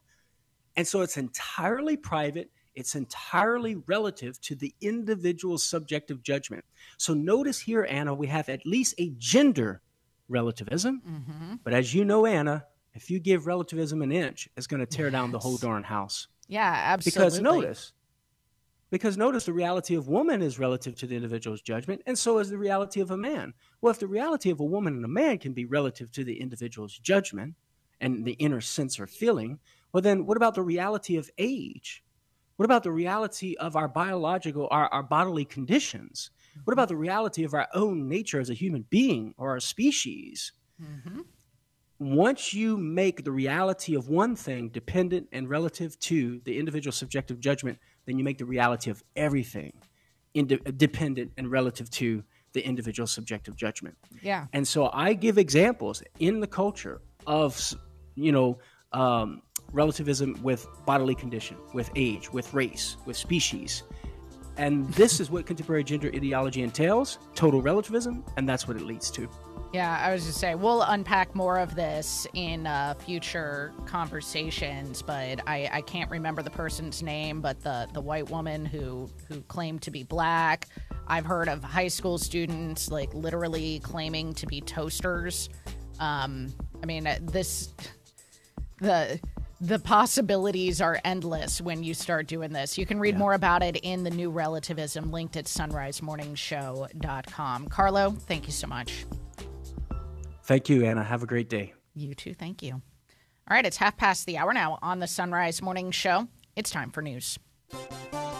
Catholic Charities says they have supplies ready at local parishes as Florida is bracing for Hurricane Idalia. While their clinics will be closed today as the storm makes landfall, the organization says supplies like ready-to-eat meals, water, and tarps will be available at local parishes starting tomorrow. Catholic schools in the Diocese of St. Petersburg were closed yesterday as well as today. The diocese anticipates opening schools again tomorrow. Meanwhile, FEMA is preparing for the hurricane as the storm is set to make landfall this morning. Trey Thomas reports. FEMA Administrator Deanne Criswell said personnel and resources are being deployed to Florida, Georgia, and South Carolina. The president quickly approved an emergency declaration in advance of the storm in Florida, turning on the many tools that are available at my disposal to provide the governor any support or resources he may need. Criswell warned residents to take the storm seriously. She said high winds are expected and up to 12 feet of storm surge could hit the Florida coastline. I'm Trey Thomas. All the students of a Catholic school in Lahaina are alive and accounted for now 3 weeks after the deadly wildfire there. Sacred Heart's School burned down in the August 8th fire. The Mission Church in Kapalua is now temporarily serving as the school campus. About half of the students returned on Monday. The others moved away from West Maui after they were displaced by the fire. Attorneys with the Thomas More Society are promising to appeal after pro-life activist Lauren Handy was found guilty of violating the Freedom of Access to Clinic Entrances, or FACE Act. The Justice Department had claimed she and 4 others conspired to physically block a late-term abortion facility in Washington in October of 2020. Each faces up to 11 years in prison now and a maximum fine of $350,000. The Vatican has released the video promoting the Pope's prayer intention for September, which is dedicated to people on the margins of society. From Vatican Radio, Devin Watkins reports. Oremos para que las personas que viven al margen de la sociedad. Let us pray for those people on the margins of society in subhuman living conditions, that they may not be neglected by institutions and never be cast out. In the Pope video produced by the Pope's Worldwide Prayer Network, he reflected on the indifference endured by many people who are marginalized. A homeless person who dies on the street will never appear among the top stories of search engines or newscasts, he lamented, wondering how our societies could have reached such a level of indifference. Pope Francis attributed this indifference to a throwaway culture in which millions of men and women are worth nothing compared to economic goods. He said our necks are going to get stiff from looking the other way so that we don't have to see this situation. The Pope then urged everyone to pay attention to people who face marginalization, even if it results from poverty, addictions, mental illness, or disability. In response to such indifference, he held up a culture of welcoming, of providing shelter, of giving a home, of offering love, and of giving human warmth. And Pope Francis concluded by inviting every Christian to pray for those people on the margins of society. According to the UN, over 10% of the global population, or 700 million people, live in extreme poverty. Reports from the World Health Organization say that 1 out of every 8 persons lives with a mental disorder. In a press release from the Pope's Worldwide Prayer Network, the prefect of the Dicastery for Promoting Integral Human Development echoed the Pope's prayer intention, inviting us to have hearts of flesh and not of stone. Welcoming is more than helping, said Cardinal Michael Czerny. It means putting the other person at our level, rediscovering a sister or a brother whom we have lost. I'm Devin Watkins. The Biden administration says it's sending Ukraine $250 million in military aid to help the country's forces fighting to drive out Russian troops. The package includes equipment to clear Russian minefields that have stalled the Ukrainian counteroffensive. It also includes more ammunition for air defense to counter Russian drones and missiles, as well as artillery shells and millions of rounds of small arms ammunition. And the Holy See Press Office is clarifying recent comments from the Pope that upset the head of the Ukrainian Greek Catholic Church. The Vatican press director, Matteo Bruni, said in a statement that the Pope, when speaking to Russian Catholic youth recently, did not intend to promote Russian imperialism, but to encourage young people. That's the news on the Sunrise Morning Show. It's 35. The Sunrise Morning Show. This past year has been a crazy roller coaster ride, but you have the power to get your business back on track by underwriting the Sunrise Morning Show. Weekday mornings, your message will reach millions of engaged Catholic listeners across the U.S. and around the globe who want to know more about and support Catholic businesses and organizations. To get national exposure for your business, ministry, or nonprofit on the Sunrise Morning Show, email me, Leah at sacredheartradio.com. That's Leah at sacredheartradio.com. It's back to school time and back to a busier morning routine. If you're going to need some help to get going, get yourself a few bags of Mystic Monk coffee. And when you go to the Mystic Monk site through the link you find at sunrisemorningshow.com, you'll give us a boost with a commission on your purchase. While you're at our site, pick up a Sunrise Morning Show mug or travel mug and perhaps a water bottle for your student.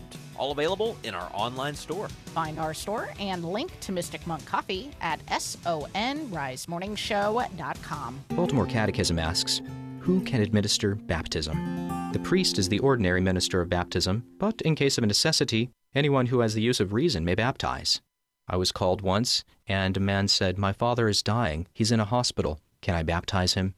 That question was the right question, because the man knew that he had the ability to baptize, and yet he still wanted to see if the priest was able to come, and if not, well, then he would help his father achieve that grace that God offers.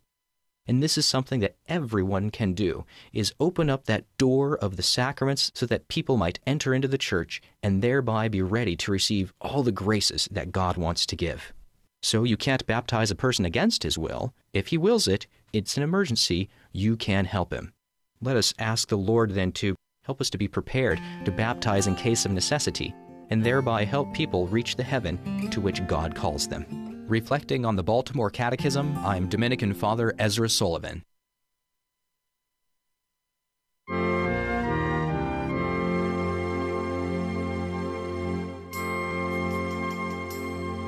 I'm Matt Swaim, joined now by Father Philip Leray from Humanity 2.0, and he has got some great stuff to say about the questions of technology and artificial intelligence and what in the world we're supposed to make of that as Catholics. Father, good morning.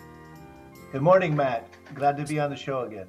Yes, glad to have you back. So, the Pope's theme for the next World Day of Peace is artificial intelligence and peace, and I think it's worth noting that when it comes to this conversation, it's not like the Vatican woke up one day and says, well, I mean, technology's getting out of control, maybe we should say something about it. There's a long-standing tradition of the Church's commentary on social communications, so I imagine that whatever we get is probably going to be in harmony with that. I think what we're going to see is the Pope's insistence on person-centered AI. So he's said that a couple of times already, and we know that Archbishop Paglia is also homing in on this idea to put the human person at the center of technology. So you're absolutely right. This is not a new concept. It's been going on for a long time. But it is, I think, interesting to note that the Pope is actually tackling the issue of artificial intelligence.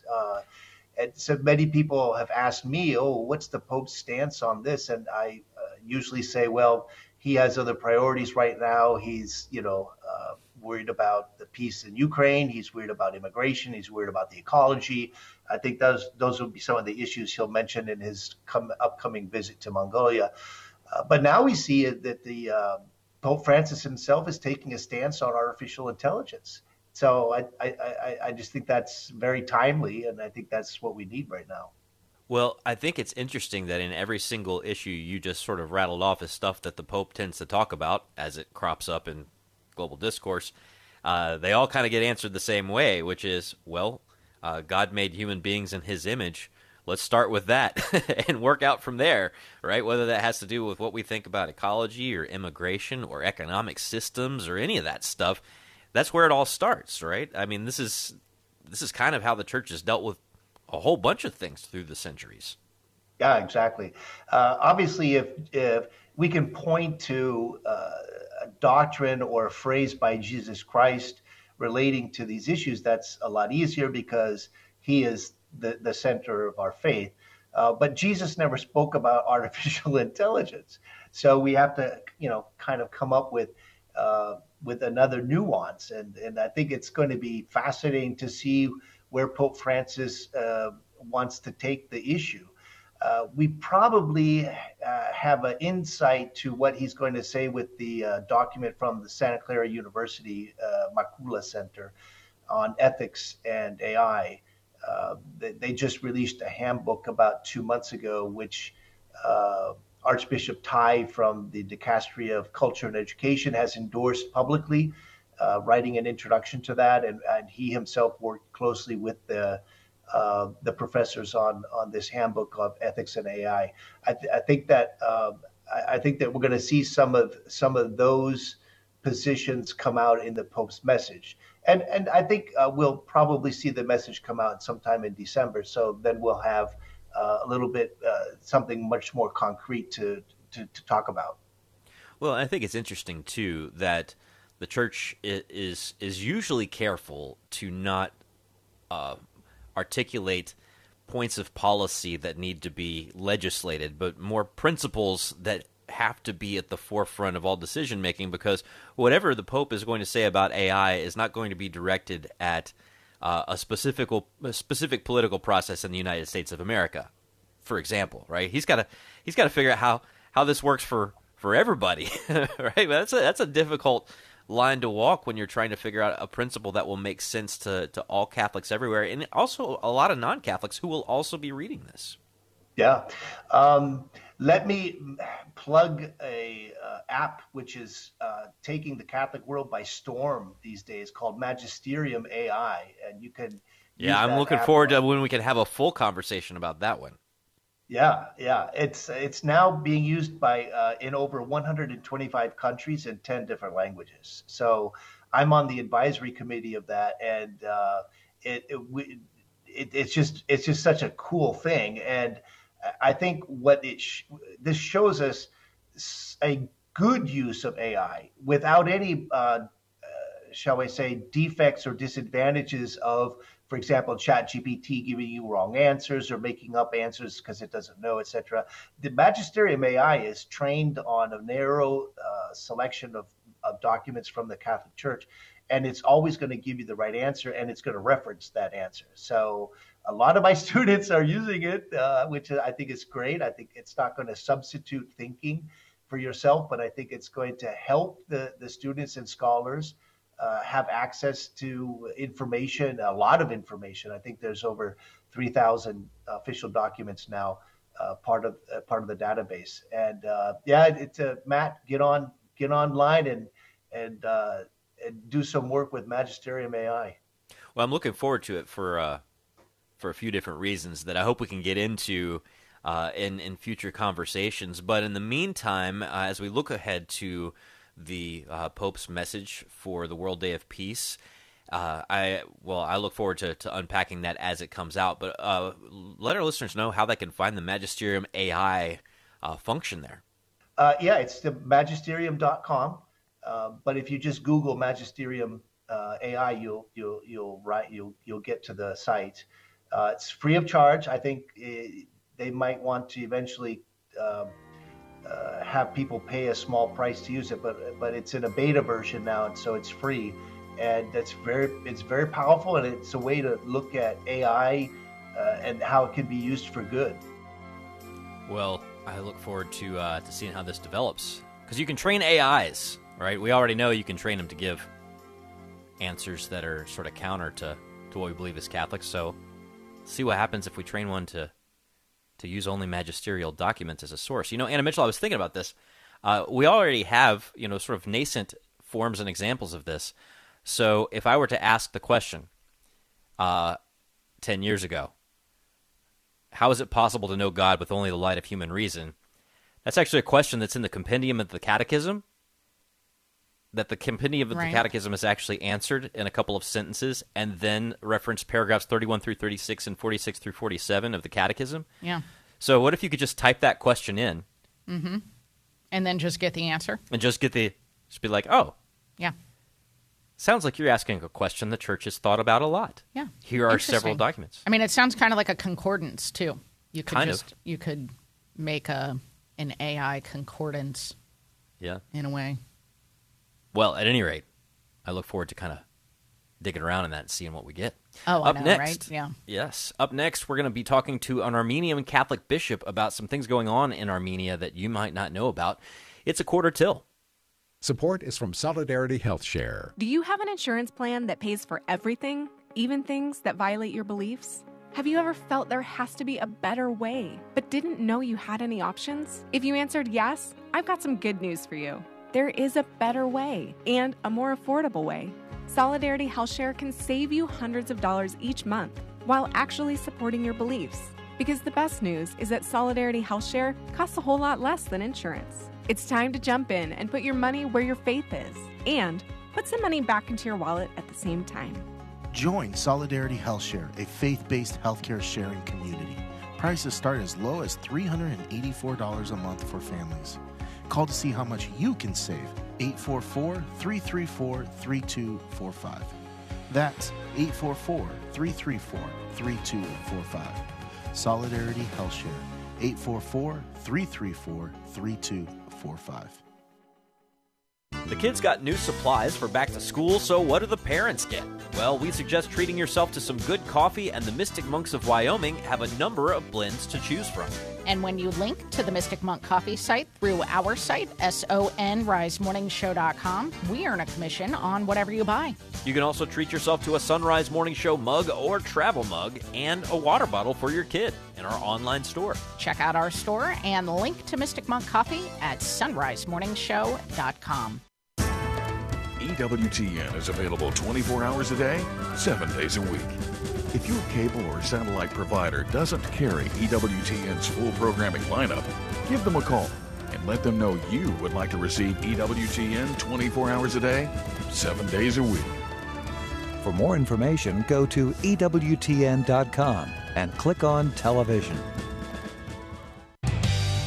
Tell us how you prepare to go to confession. Share your story today on Take Two with Jerry and Debbie on most of these EWTN stations. And now back to the Sunrise Morning Show. 13 till, here's Anna with headlines. Catholic Charities says they have supplies ready at local parishes as Florida braces for Hurricane Idalia, which just was downgraded to a Category 3 storm. The Holy See Press Office is clarifying recent comments from Pope Francis that upset the head of the Ukrainian Greek Catholic Church, saying the Holy Father did not intend to promote Russian imperialism when speaking to Russian youth. And the Holy See has released the video promoting the Pope's prayer intention for September, dedicated to people on the margins of society. News at the top and bottom of each hour right here on the Sunrise Morning Show. It's 12 till.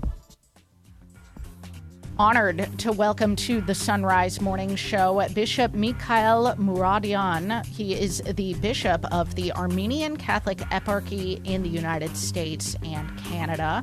Your Excellency, welcome to the show. Good morning, and thank you for having me. Thank you so much for joining us. So you are going to be the speaker for a special event on Friday at the Institute of Catholic Culture entitled Starving the Christians, the Armenian Genocide Today. And for listeners, this is taking place Friday night at 8 p.m. Eastern. It's all over Zoom and free of charge to join from anywhere in the world. instituteofcatholicculture.org is where you can go to register to get the Zoom link. And Bishop, many people probably heard of the Armenian Genocide, which happened, a little more than 100 years ago in the World War I era. Fewer people probably know that Armenian Christians are in absolutely dire circumstances today. Can you tell us what's been happening? Yes. Unfortunately, the situation is this, that since December 12th, almost 8 months, the Azerbaijani government has blockaded completely the Armenian enclave of Nagorno-Karabakh, that in Armenian is called Artsakh, where 120,000 Armenians, Christians are living, among them 30,000 children, 25,000 almost elderly people, and 9,000 handicapped people. So even the International Red Cross cannot pass through this blockade. People are starving, lack of medicine, lack of food, no electricity, no gas, and no water. And we're hearing already some deaths from starvation. Last week, a man of 40 years old has passed away because of lack of nutrition. There are more than 2,000 pregnant women, and we are already hearing about miscarriages because of malnutrition. And 2 weeks ago, the Azeri soldiers took 2 Armenian men directly from the International Red Cross ambulances. At the blockade, they stopped them and they kidnapped both men, and we don't know what happened to them. Just terrible stories, Bishop. I mean, the human rights abuses that have been going on in these past few months, how is Azerbaijan getting away with it? Unfortunately, with the war in Ukraine, everybody now is preoccupied with that war. and Azerbaijan is taking the opportunity to continue the genocide that their forefathers began some 100 years ago. It's not only Azerbaijan. Azerbaijan is backed by Turkey, especially the president of Turkey, Erdogan. Actually, in 2020, during the COVID period, that the entire world community was preoccupied with what's going to happen with the COVID situation. Right in the middle of the COVID situation, Azerbaijan, backed up with full military assistance from Turkey, they attacked this Armenian enclave of Nagorno-Karabakh, and they occupied more than half of the territory, and there is only this little 3,000 square meter place where these 120,000 people are living, and now they are forcing them, or you leave or you're going to die by starvation.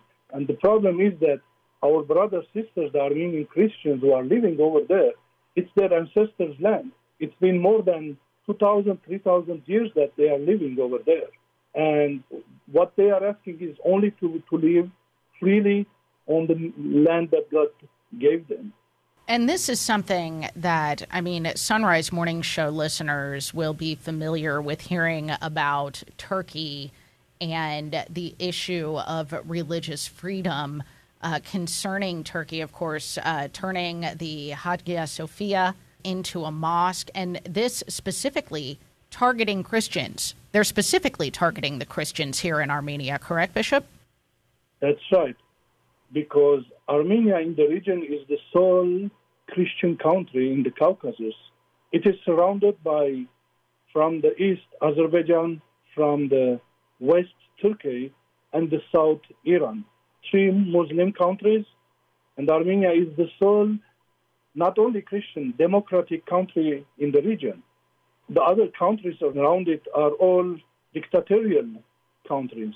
If you take into consideration that Erdogan is power since 1999, and Aliyev, the president of Azerbaijan, has inherited the presidency from his father.